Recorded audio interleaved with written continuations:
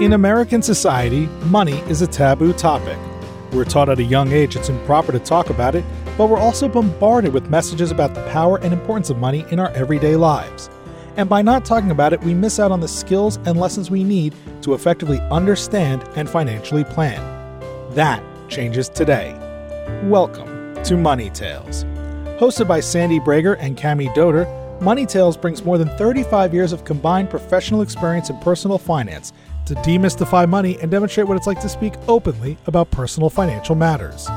Join us each episode as they interview modern-day movers and shakers about how money decisions intertwine with their daily lives in order to give you better insight into productive financial conversations. Subscribe today and register for our blog Fathom at aspiriant.com/podcasts to increase your money mojo. And now, here's Cami and Sandy. This is Sandy, and welcome to another episode of Money Tales.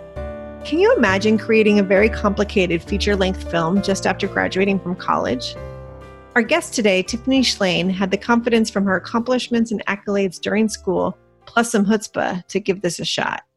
The project was a bust, and Tiffany tells us the story about why failing big young was such a gift to her. Hey there, Cami here. Let me tell you a little bit about Tiffany. After her debut movie failure, she shifts her career towards technology and creates the Webby Awards. If you don't know the Webbies, they're the Oscars of the internet. Tiffany also returned to film and then writing. She's made more than 30 films, and her book, 24/6, The Power of Unplugging One Day a Week, recently came out in paperback. During the conversation, Tiffany talks about how meaningful it has been for her family to keep her deceased father's home. This inspired today's financial insight at the end of the interview, where we cover considerations for when you want to keep a home in the family. First, though, here's our conversation with Tiffany.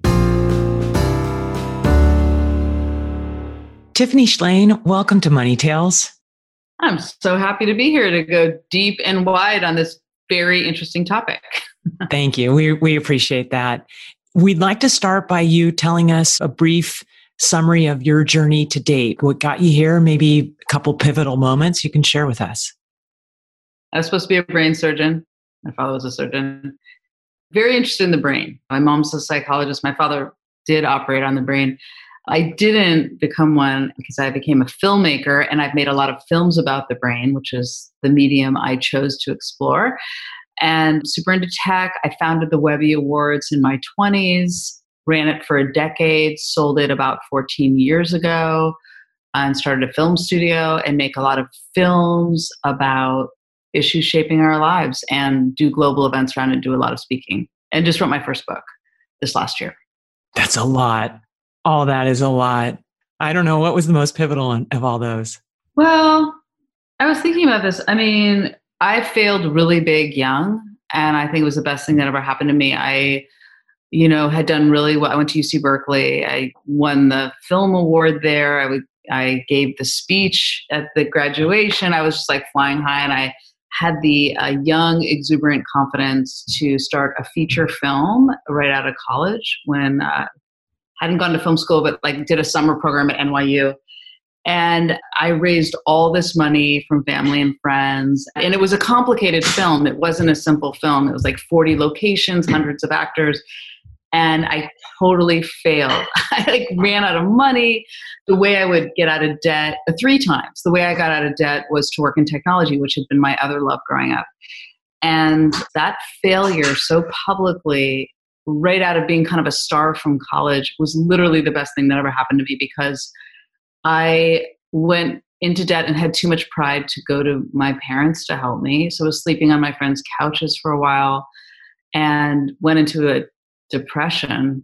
It was a very difficult period. And I slowly, and then I went back to the film. I did that like 2 or 3 times for 2.5, 3 years. And then I finally realized that I had to stop working on this film and go on a different path, which was a really difficult decision, but really important. And shortly thereafterwards, I started the Webby Awards, but there was a lot of mini things I had to build myself up, my confidence back up. And then I did start the Webby Awards in my 20s. And then that was like a rocket ship. But that failure early on, when you asked me a pivotal moment, I've had a lot of beautiful moments in my career, but I feel like that one grounded me in such humility and a sense of failure so young that I could still taste today, that it's made every success so much sweeter. And I really have a lot of empathy for anyone going through a hard time and depression and creative blocks and running out of money. And I think it's really shaped my sense of empathy, which I think you could see in a lot of my work. There's another pivotal moment was, of course, meeting my husband because it's been so great because we really did both meet we were starting our careers, and being with someone where we both were at the beginning of careers and equals, which I'm so grateful for. I know how hard, as I get older, I just know what just total luck that was.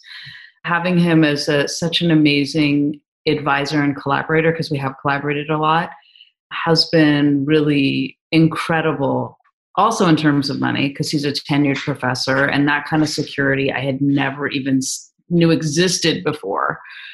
And then, of course, I would also say becoming a parent, of course, that's so pivotal. Tiffany, I think there's a lot of questions and a lot to discover just in terms of this large film project and failing in the financial aspects of it. But let's go back in time a little bit more. Tell us about what it was like growing up for you. What was money like in your home? And what did you take away from growing up about money that carried with you?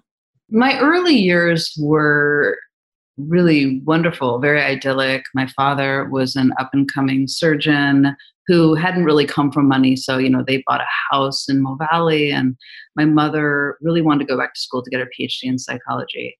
And then when I was 8, a total bomb was thrown into my life where my parents had a really, really ugly divorce. And they fought about money so much. I mean, this was in the 70s, early 80s, when there was no talk about how did the kids feel about any of this, or maybe we shouldn't say this in front of the kids, or they fought so much about it. Like anything. Can you tell us about some of those arguments that you remember and your reaction to hearing them? Like if I wanted to do something, go ask your mother. Or if I wanted to do something, go ask your father. So we were in the middle. They didn't speak for years. So we were in the middle of these contentious, screaming fights. And my parents are wonderful parents. I mean, I would say they are each two of my best friends. I did lose my father 11 years ago, but he's still with me all the time. But I'm very close to them. But they had, I think now that I'm 50, I would say that was the most traumatic event of my life, was their 4-year divorce with lawsuits, private detectives. It was super ugly, and it made me look to money. All I wanted was financial independence, so I never would have to go to them. I had a job since I was 10 years old. I helped a woman string beads doing jewelry. I babysat. I did car washes. As soon as I could get a job in a store, I did. When I was 15 years old, one of my best friends from LA, her family was going to take her out of school for a year and live on a boat. And she invited me to meet her in Greece. And I remember my dad being like, no way, am I paying for that? I'm like, I'm going to pay for it. And I worked every day at a 1-hour photo mat for a year, and I saved up and I went to meet her. And I just have always looked at my own money. If I didn't have to ask them, there wouldn't be a fight. Mm-hmm. And I could just pay for it myself. And I think that, actually, that's I do powerful. love. Yeah. Oh, it's very, and especially being a woman and understanding how much my mother wanted to get her PhD. It was really about independence.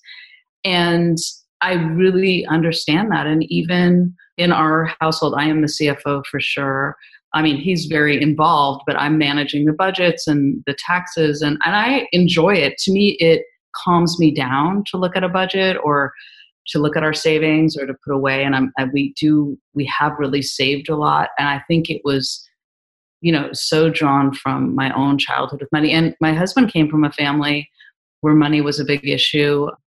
They didn't have a lot of money. His father's business was very difficult.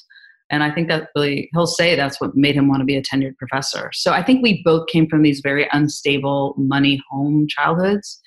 And so having security has been very important to us. That being said, my career, there's been a lot of ups and downs. I mean, that first one with the Zoli's Brain, but then, the Webbies, I started to do very well. And then I did sell the Webbies, which was interesting because just like in the last couple months, they then the bigger company sold the portion. I'm just reaping the benefits of a very old sale. But I think that as a filmmaker, an independent filmmaker, when I ran the Webby Awards, we got funding through sponsorship. And, there was a point during the first internet boom, we were getting like $500,000 sponsorship multi-year. And then the internet crash happened. And I had this huge staff and I had to lay off people. I had to convince 2-year deals with sponsors that they were to stay on for the next year. That was like crash course business school. And I should also say that when I started the Webby Awards in my 20s, it was for this company, IDG. And we later spun it out because it became so successful on its own. But at IDG, I was one of the only women CEOs within the parent company. And most of the men had gone to Harvard Business School, and most of them were Irish. And when I used to have to present at these board meetings, oh my God, I was like scrunching my toes the whole time. I was so nervous, and I would prepare so hard because the reports they would ask me, I would over prepare. I was like, they wouldn't know how much I was nervous.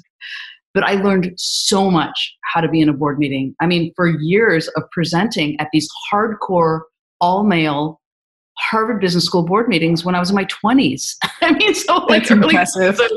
You got your MBA. That's amazing. And then Maya Drazen, who was my partner with the Webbies, who now is head of marketing at Time Magazine. She's like one of my best friends, but she and I ended up going after the crash of the first internet boom. We applied to Harvard Business School to this executive program called Managing Change, Organizational Change. And we're sitting there with all these people. And this is before we had laid everyone off.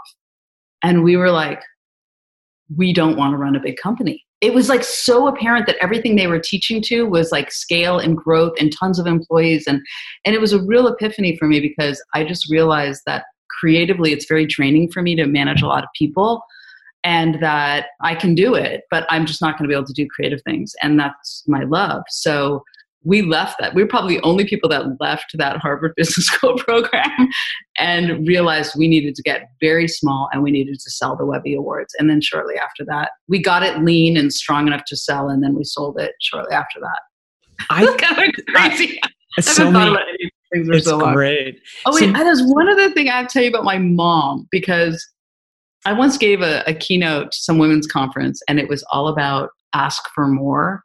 Whenever I've negotiated anything, I have a cadre of advisors and mentors, but the men always have me ask for more than the women do. So I gave this whole keynote, and I talked about my mom was very instrumental in my idea about money, because every weekend she would take me to the Marin County Flea Market. There used to be an amazing flea market in Sausalito and Marin City that's no longer there, but I loved it. My mom and I would go, and I'm super into vintage clothing, so it was like, I tried on all my looks in my teenage years from the flea market. But she would give me $5 and she taught me how to negotiate. And she would be like, ask for half that they're asking. And if they don't do it, just walk away. And you have to walk away so confidently. And I remember one time I didn't do it confidently enough. And she's like, nope, do it again. Really walk away. You have to really walk away. And I am telling you, I have thought of that so many times in business and anything you really have to believe you have to actually be able to walk away to get the best deal. My father, he was incredibly generous, and there were so many interesting things about my dad and money, but my mom did teach me how to negotiate. What a great lesson to learn so early in life. Yeah. Tiffany, can we go back to the first feature film project and raising money from family and friends in your early 20s? How much were you raising? I mean, I always had a lot of chutzpah. I mean, my parents believed in me, which made me believe in myself and like that I could do anything. And so I would just walk into a presentation, and my approach to fundraising, I mean, I've raised money for so many different things, the Webbies, for movies, and my approach is always, this is happening with or without you, and you better jump on this train or else you're going to miss out on the most amazing experience. That's usually, and I never have walked out without raising. You had those skills early on, you're raising all this money, and then tell us about running out of money, because you said that happened 3 times, right? So what was going on inside your mind, inside your body? Oh my God, it was so intense because, I just graduated from UC Berkeley. I was doing 3 jobs. I was a professor's assistant and I was a waitress, which everyone should have to do for money. And I was a secretary in my dad's medical office. And I had those 3 jobs while I was also making this movie and raising money. So I would often get a check from an investor and then go to the bank and then go to the set in between all of these jobs. And we just didn't plan well the first time. The first time we just didn't raise enough. We had to finish shooting, and actors were leaving to other places in the country. And then, so that part, but I thought that was going to be okay. I was going to figure it out. So then I went and got a job and climbed out. And then the next time, maybe it was the third time, I had a creative block, and one of the only in my life. And it was so scary. I just didn't know. All these people had invested, all these people had worked on the movie, and what was in my head for the movie wasn't translating to the movie. And now, fortunately, I've made 30 films. Now it does happen. It takes a long time, any film. But when I was young, I was too young. I wasn't seasoned enough to have what was in my head come out on the celluloid. And I was so embarrassed. And because I asked family and friends, which I never do anymore, by the way, I never do. Can you say why that is? Because everywhere I went, there was no separation. So everywhere I went, people were like, well, how's the film? How's my investment? How's this? I had no separation. So now it's very separate because I knew how horrible and I felt so much shame that I had failed. And when I was younger in my family, very high achieving Jewish family, we'd fought for things, my grandfather's family all died in the Holocaust. We're like fighters, and you never quit. You never give up. Well, a really important lesson was that I needed to quit. I needed to stop working on this project because it wasn't working. So I think it was very humiliating for me because I did feel so confident that I was going to succeed to have to tell people it didn't work out. And I would be embarrassed to go out anywhere because I didn't want to have to give them the update. You talk a lot about, at your core, it's about financial independence and security. That's what you learned at an early age, and it really felt right. Yet you chose a career it's really hard to have that security and financial independence. You have this creative passion and you chose this career. Tell us how you reconciled that. How did you get comfortable with that? Well, the Webbies, I was like building my way. Every year I made a bit more money. It was like I really kind of built my career back after that failure. The Webbies just like exploded, and the web, and I was a woman in tech, which was so rare. And I remember when I went to IDG, they were like, we own the word Webby Award. We don't have any budget. I'm like, I'm an independent filmmaker. I know how to do things with no budget. Also, I had so many people volunteer that it really, I think, taught me how to be a good boss because they could always just leave. You better make it fun and interesting. And since the Webby, so that was all sponsorship driven. And then we started to charge for our call for entries to diversify our revenue, which was really important. That's very important to me too. Like I get diversifying revenue is always important. So then at the film studio, I started first a for-profit, and we have made films so many different ways. We've raised money from donors and foundations. That's a big portion. We once had AOL came to me and said, I want you to do an original series, and handed me a big check. That was the most fun I've ever had making a show because I didn't have to raise money. They were just like, here's a big check, go make a series. And it got nominated for an Emmy, and we did a second season, and I charged them double after that. It was like, wow, I love this. I love this. I'll tell you something really big is that I really liked writing a book because I love the exchange of commerce. I really didn't realize how much I would love all my book signings before the pandemic. I had a big book tour, New York, Toronto, LA, everything. I loved the process of somebody buying. I spent 2 to 3 years of my life on this book. There's my book here. Here it is. And they're going to spend, for the hardcover, it was $28. And I'm handing, and it was this beautiful exchange because in the early days of making movies, I would sell DVDs at the end of a screening. And then that completely went away. And then everyone just expects films are free, Netflix and YouTube. And I don't like that they're just like, it feels like there's no value. And so when I had the book, I really enjoyed here's my book. I watched them pay the cashier before they got to me. I would sign it and I was like, woo, I love this. But one thing, a big way I've made my living for the last, my whole career was speaking. And I do get paid a good amount to speak. And it's always wildly, sometimes crazy amount and sometimes not. And if I really believe in the organization, I won't charge them anything. But even though you can't count on those, it has consistently been almost half of my income every year since I started the Webbies. So that to me proves in the faith of just things will happen. You don't know. They come out of the blue. But during the pandemic, all of that went away. So that was whoa. Every talk, I had all these talks booked for money. And in March, it was like dominoes. That got canceled, that got canceled, that got canceled. So that is gone of my income. It kind of bothers me. Like this one talk, this corporation was like, we want you to give a keynote to our 1,200 employees. And I was like, this was recently. And this was after me giving like 5 months of free talks during the pandemic, which I was happy to do because my book was all about boundaries around screens and was very relevant. And I was happy to kind of hopefully help people's lives around tech. And I said to him, this was like a month ago, I'm like, you must have a budget for speakers. I'm like, this is my time. This is what I do. You either need to buy a book for every one of your employees or I need a speaking fee. And it felt very satisfying to say. But it was kind of like, I have been doing all these free talks during the pandemic, but there's a certain point where I am offering something valuable. That's right. And I need to get paid for it. I'm hearing your underlying theme is diversification. So you're spread it out and sometimes one's really successful and sometimes the other one is not and vice versa. It's been very interesting reevaluating. Like I really do ask myself that question. What if money was no option? What would you really want to spend your time doing? Because a lot of times if you get your money from foundations and grants, and there's been a couple moments in our film studio where we're starting to write the grant for what they want instead of what we want to do. Like we started with something we wanted to do and they're like, well, our objectives have changed and now we're looking at this space, and then we try to contort our proposal to still be appealing to them. And then after a certain layers of that, you're like, whoa, I don't even want to do that anymore.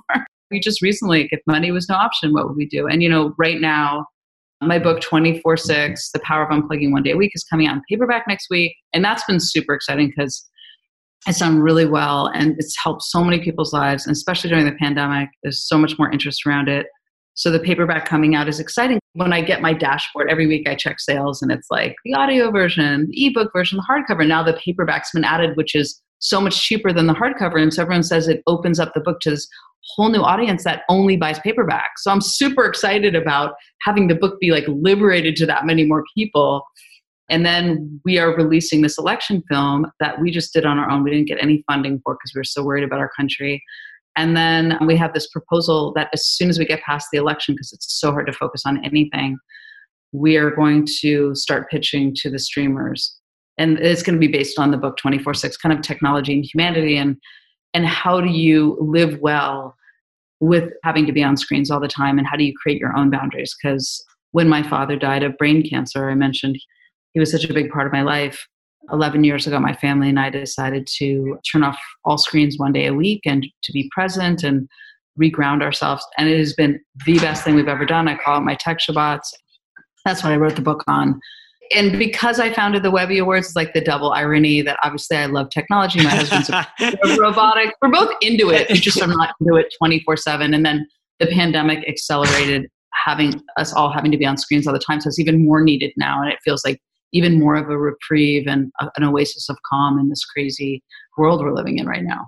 Tiffany, I'm really enthralled by all of the balance that you wrestle with in your life, right? Technology, taking a break from technology, creativity, but also needing money to fund lifestyle and projects. That's amazing that you've learned how to balance this all. It's not always balanced, but it's a constant negotiation, even mentally.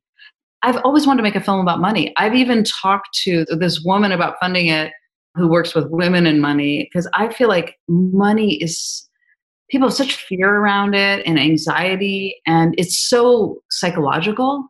And I would love to make like a short film, like 5 to 8 minute film that really unpacks money, because I was feeling very anxious. And then we had a meeting with our financial planner, and we have put a lot away. We do have money for college for the girls, and it just calmed me down so much. And I think that so much is psychological. And the truth is, even though I have all these different income streams and there's nothing that you can rely on, it's so different than my husband's income, which is so steady, it always rounds out to be the same, if not a little more each year, which is crazy. But I love knowing that, because there's some years where it's dipped, but just on a whole, if you look at I'm 50 and my 25-year career, it's gone up, and sometimes gone up more, sometimes gone a little less, but generally up. It just gives me faith in the process of living and consistently working hard and being kind and putting out good things for the world. You're going to be able to keep doing what you want to do if you do what you love and you're passionate about it. We're excited about this movie. We love it. I might call you two about it, because please do. I think it's so needed. I mean, I always make a film about something I just feel like it's really needed. I've never seen a film that made me exhale about money and think about it differently. And my father used to always quote, kind of like, money's like manure. The more you spread it around, the more it will grow. And I should tell you, we have a donation meeting every year with our daughters. And growing up, philanthropy wasn't really talked about, but it's not like we have a ton to give, but all year we get all the requests. And every December we have a folder of all the requests, and we have a list of all the organizations we've given to, and we talk about it with our daughters. Some they get to choose, like SPCA or, the Mountain Play or whatever, but we have a family meeting about it. And I am so glad we've done that, because it's a discussion and it makes them feel a part of it. And the one other thing that Ken and I did like 3 years ago is made a PowerPoint presentation to our daughters about money. All the things we wished we knew when we were like 10. What things are on the list? What was in there? We need to know. Compound interest, that if you put money away when you're their age. So our younger daughter just made $400 babysitting this summer. And I said, and my older daughter wanted to start, let's start a Roth IRA for both of you. And let's watch it grow, because some of the most exciting things of that financial planning meeting was just money I put away a long time ago. It's just grown. Tiffany, who do you talk about money with outside of your family? If I get nervous about money, I maybe will talk to my sister, and then she'll just remind me I shouldn't be nervous. We do have this financial advisor. We have a great banker. And by making a switch to a personal bank, like that knows your name, there's a whole team, they know my whole family, that has been such a beautiful experience. I'm so grateful for it. And then negotiating deals and stuff, I have my cadre of advisors on how much should I ask for this film series or for the book deal, or, I go to my mentors and friends, and I'm in a writer's group. Sometimes we'll talk about, but I have mentors and advisors that I always go to on stuff. Do you have personal money mentors? It was great to see my mom, go back to school and then make her own living. And she's made her own living since it took her 7 years to get her PhD, and just the tenacity of how long it took her to do that. Also being a mom, I think that being a mom, when a lot of people say, why aren't there more women CEOs? And it's like so clear to me. It's because we also are raising our children, and usually the first, fortunately it's very equal in my household, but there's so much that mothers do that just doesn't allow you to have the time to do what a guy can do if he has a wife that's doing all those things for them.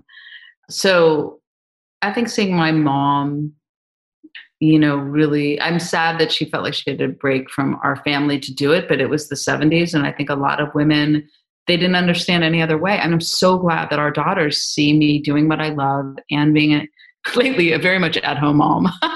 Because, my husband and I used to travel all the time speaking. And now we are home all the time. And we got a puppy, which we never could have gotten before, but we're home all the time. But they totally see that I'm passionate about what I do.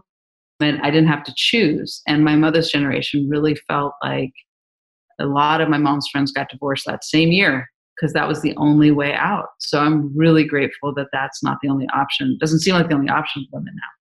Tiffany, you talked about being, I think you said money nervous, or nervous about money. And in hearing you talk, it's kind of the last thing I would think you would feel.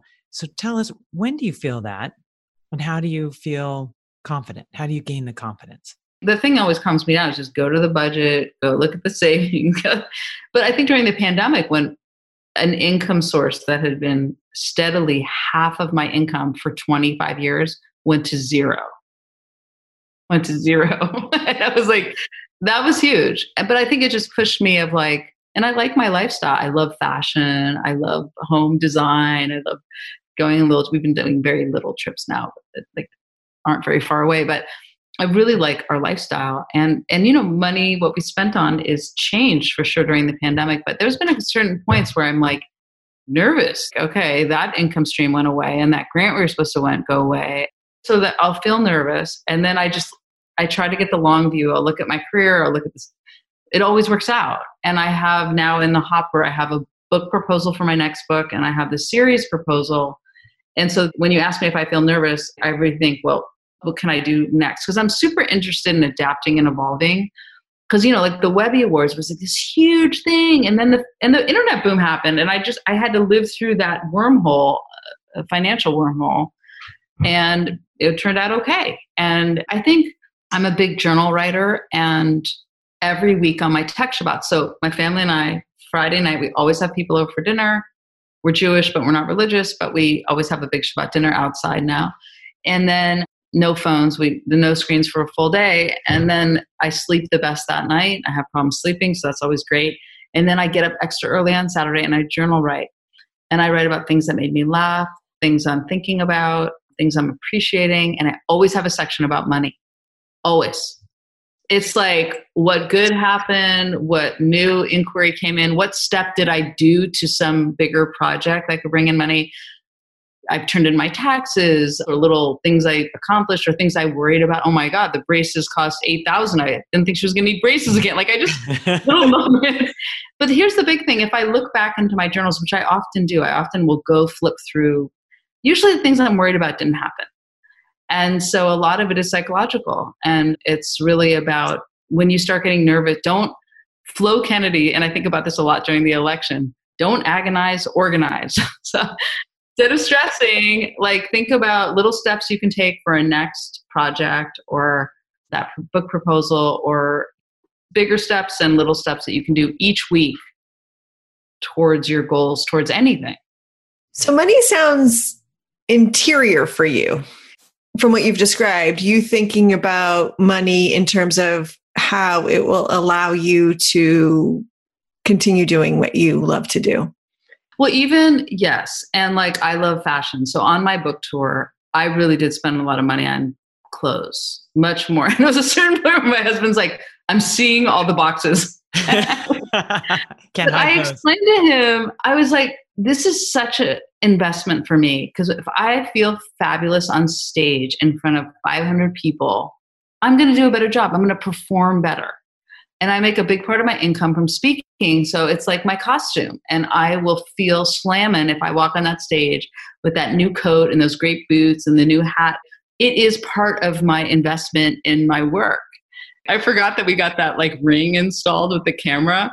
And the shopper I was working with for my book tour, she was dropping off these clothes for me. And I was like, oh, drop them off on Tuesday because Ken's going to be at work. This was before the pandemic. And then he was like, I saw on the ring all the... Busted.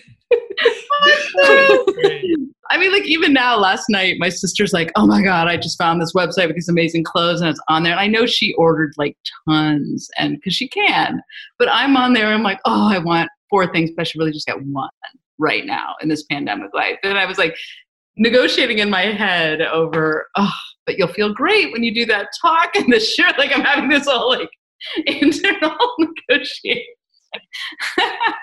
Well, it's good. It's important to know your values and to align your money with your values and find that line that you have to draw in order to make it all work out. Spending money on experiences for the family, like lately, we've been renting Airbnb. One thing I really have found is when I travel, I really want it to be a beautiful place. I want the experience, like we will spend money on that. And, we make pretty much do a dinner party every week because we're making dinner for other people. And I remember one financial person, this is way back when, she was looking at my budget and we we're trying to save more for college. This was like 10 years ago. She's like, well, the simple thing to be to cut out that $200 a week dinner party, because that's $800. You put that towards college. And I think about that often because no way. That's like our family ritual.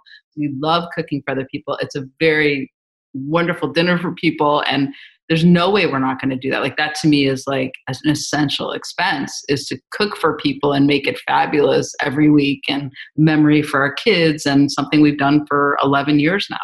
People have different values, right? So yours are clearly around experiences and connection, creativity. And clothes. Clothes. So I was just wondering, it's interesting. Where I was going before was your conversation about money has been very internal. Sometimes when we talk to people about money, there's comparisons with others and it can be more external.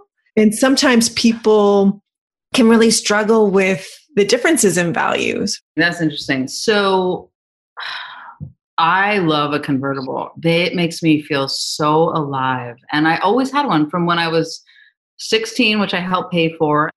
And then at the peak of the Webby Awards, when I was making a lot of money, I got an Audi TT convertible.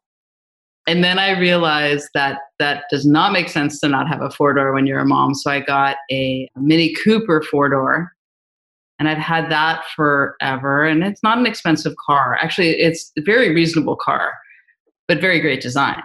And then I just turned 50 and my lease was up, and I'm like, I want a convertible again.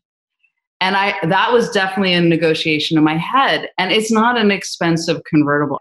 I remember I actually really thought about like, oh, maybe I shouldn't. It's the pandemic. But I was like, I want one. It makes me so happy. I love the wind through my hair. It makes me feel alive. And I did get that convertible. I'm waiting for it still. And it's a lease, so it's not going to feel like more money to me. But I did think about a whole bunch of things in making that decision. Like I really labored over that decision because I think of what you were speaking to of, it was a little bit of perception issue. I have never really, except for that Audi TT, I've never really had a fancy looking car. I've had nice design cars, but I do think a lot is perception. I have enough money to live creatively and do the things I want to do, but I'm not rolling in it. And sometimes I feel like convertibles kind of feel that way, but I know it's truly a feeling of just joy for me to be in a convertible with my family or now my dog. Like I'm so excited to have the wind in my hair again. Do you worry about perception with money? I'm so glad you just said that. So we grew up in a very modest house that was like a starter house. My dad was becoming a surgeon. My mother, we were a young family. And then he became very successful. And he's like, I want to buy a house. I want to build a house in Strawberry Point. And he bought, before there was any houses, and he bought a piece of property on the very end in the most gorgeous location. And he started building his dream home. And then my parents got divorced. So all the money he was hoping to get from the Tam Valley house to pay for the fancy new house, and not fancy, but just gorgeous and expensive, and it all went away. And he was in the middle of construction, and interest rates in the 80s went up to 18%. And he was so stressed about losing everything. I mean, obviously the marriage was going away. He didn't know if he could keep the house. And he's like, come hell or high water, I'm keeping that house. So we were the first family to do joint custody. And when I was 10 years old, we moved into one of the most beautiful houses purely for the view with no furniture. We had no furniture for 3 years. I slept on a futon, and so did my dad. It was a completely unfurnished house. Now, I will tell you that it took him about 10 years to crawl out of debt from that experience because he didn't have the first house to pay for the second one. The interest rates were killing him, and he was going through a divorce and a contentious one. So after about 10 years, he finally started furnishing it. He dug himself out of the debt. He was so stressed about money all the time. That's what I grew up with. Then people will come to that house. I had high school friends come to my house and be so intimidated by that house that they wouldn't invite me to their house. And I, of course, couldn't tell the whole story of like, oh my God, like, people thought I grew up in that house when they did not know that I grew up with so much stress about money. And we almost couldn't keep that house. And I was embarrassed by the beauty of that house because it made people feel not wanting to invite me over to their house. Made them ashamed of their house. And so, oh my God, I have gone out of my way in my life to not have that feeling that I know my friends had that didn't know me very well. They wouldn't have it afterwards. But even to this day, like, it was very important when my father died for us to keep that house. And my sister was amazing, did a lot of things so we could keep that house. And it is a symbol in many ways. But even for his funeral, we had all these people come back to the house. And I knew there was a lot of people that had never been there and immediately thought I grew up with a silver spoon in my mouth. And we let our friends have their wedding there last year. And I was giving the opening speech. And I'm looking at all these people who thought I grew up in that house, in a fancy house. And I actually I said, oh, the story of this house. Like I had to like kind of, because I did not want them to think, okay, this is why. I've worked so fucking hard for everything in my life. There was so many issues around money. The thought that people would walk into that house and think that I grew up in that house and I had every advantage given to me, I do not want. And I think that the convertible, it has a little bit of that for me, I think. Right. I feel like I'm about to cry. I'm like, I don't want people to feel bad. And I feel like people get mad when they think that someone's been handed something that they had to work for. And I have worked for everything and had quite a journey with it. And the issues around money, I've just worked my ass off to get to where I am, to do a career I love, to have security, and, to be in this home and all of these things that I worked really hard for. So I think it's a perception issue. Those feelings are so powerful. And thank you so much for sharing that. Tiffany, we could talk to you forever. This is so much fun. But we are coming to the close of our conversation. One question we have for you is based on the conversation so far. What else have you observed or thought about money that you want to share with our listeners that hasn't come up yet? Well, I think one thing I've struggled with, the right way to do it is around allowances. And, we really did a lot of research, Ken and I, around this. And everyone's got chores here, but we did not tie them to the allowance. I call it being citizens of the family. This is what you're required to do. And I think I still feel like that is an interesting conversation that we don't talk about enough with our kids. Because now in the pandemic, no one's using money. So I got her an ATM. I'm like, you'll have your allowance on that, but it feels very abstract. And she did work this summer as a babysitter, and you could see she just loved earning her own money and buying her own jeans with her own money. And I know that feeling, and I think that's really important. But I think the whole kind of allowance, and I worry, I know this sounds weird, but I had so many hardships around money growing up, and I equally worry that my kids don't. And a lot of, I think of where I am is because I had to fight for it. And when everyone's been saying, I feel so bad for our kids about the pandemic, they can't go to class, I'm like, I think it's good for them. Go through a struggle. It shaped me. And I think struggle is what makes people who they are. I think it's going to be defining, like the divorce was defining for me, but it made me appreciate all that I have so much more. They'll appreciate so much more when they can go to school again. And so I guess I do feel like struggle isn't bad. It's where you grow. Really powerful. We love to ask one last question. Who's going to be the next person you have a money conversation with? What's the conversation going to be?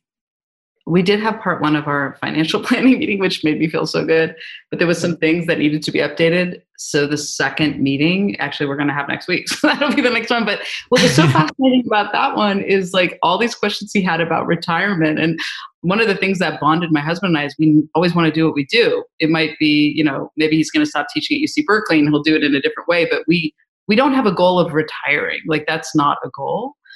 But I do think it's interesting to just think about, once again, if money was no object. I mean, I think that's ultimately, that word retirement sounds like your life gets very small and quiet. But I think it's really, what would you do if money is no object? And I think that's an important question to always ask yourself, because it'll get you closer to what you really want to do in life and work towards that goal.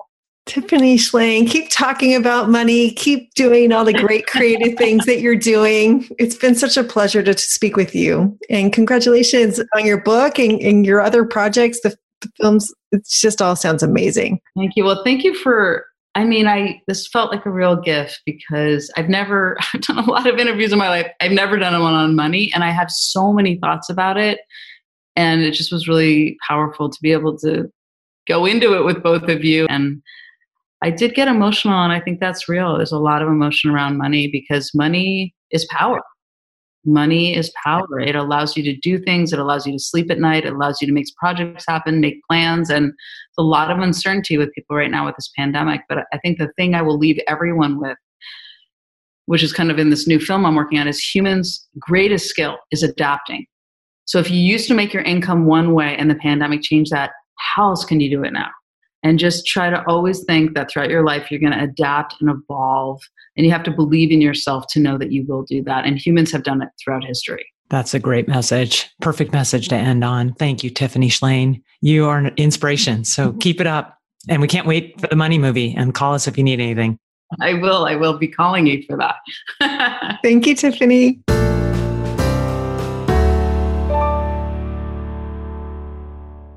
Sandy here with a personal finance insight. During our conversation with Tiffany Schlain, she talked about how she and her siblings continue to own their father's home. Keeping personal real estate in the family is something that often comes up in our work with clients, so let's take a look at what's involved. Many people become emotionally attached to their homes, and for good reason. A home, whether it's a primary residence or a vacation home, is often the gathering place for happy and meaningful family events. Or it's a nostalgic place where the family has spent a lot of time during their formative years and still provides them with feelings of love and belonging. Sometimes the home is meaningful because it was built by someone special, like a family member, or because it has some historical significance. Other times the home is in an ideal location that is fun, relaxing, and inviting to return to again and again. When the attachment is strong, some families make a goal of keeping the home for future generations to enjoy. There are many different estate and asset transfer techniques that help families achieve this result. Rather than geek out and focus on the details of various strategies, I want to talk about some of the more practical things a family needs to consider before embarking down the transfer path. First, the family needs to have some very real conversations about whose goal the house transfer is. If the parents' desire to keep the home in the family for future generations is driving the process, they're likely going to need to put more effort and financial resources in place to make sure the transfer plan is well thought out and puts the least amount of burden on the kids. And keep in mind that the kids in this situation are often fully grown adults. This extra effort and financial resource is required because if the kids don't really want the home, chances are that guilt or no guilt, they'll sell the home as soon as they can to rid themselves of any unwanted maintenance or other burdens. If, on the other hand, the kids really want the home, they may need to be prepared to buy it from the parents if the parents are otherwise counting on liquidating the home to meet their own personal financial needs. Another scenario that can arise is when there are multiple kids with different levels of interest in the home and different abilities to help financially maintain the home after the parents are gone. You see, things can get tricky real quick. Having clear and direct conversations about the home and the surrounding financial circumstances is key to identifying the needs and desires of all family members. And remember, some or all of the individuals in the family may have an emotional connection to the home, so it's important to manage these emotions to avoid the conversation from getting overheated. Having a financial planner, estate planning attorney, or other trusted advisor in the room to manage the discussion may be helpful.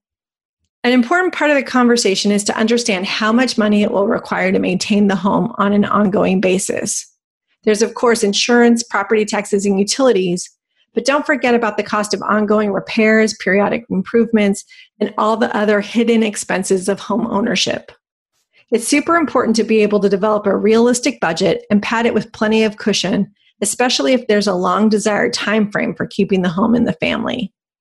If the cost to maintain the home is high, plans need to be developed to determine how to cover the cost over time. Do the parents have a pot of financial resources they can transfer along with the home to help maintain it? Will the recipients be on the hook for covering the costs? Will one sibling need to buy the other sibling or siblings out to take full ownership of the home? Will the recipients need to rent out the home or otherwise generate income from the property in order to cover some or all of the maintenance costs? And if the property is generating income from rent or the sale of grapes from the vineyard or some other activity, who's going to manage all of that?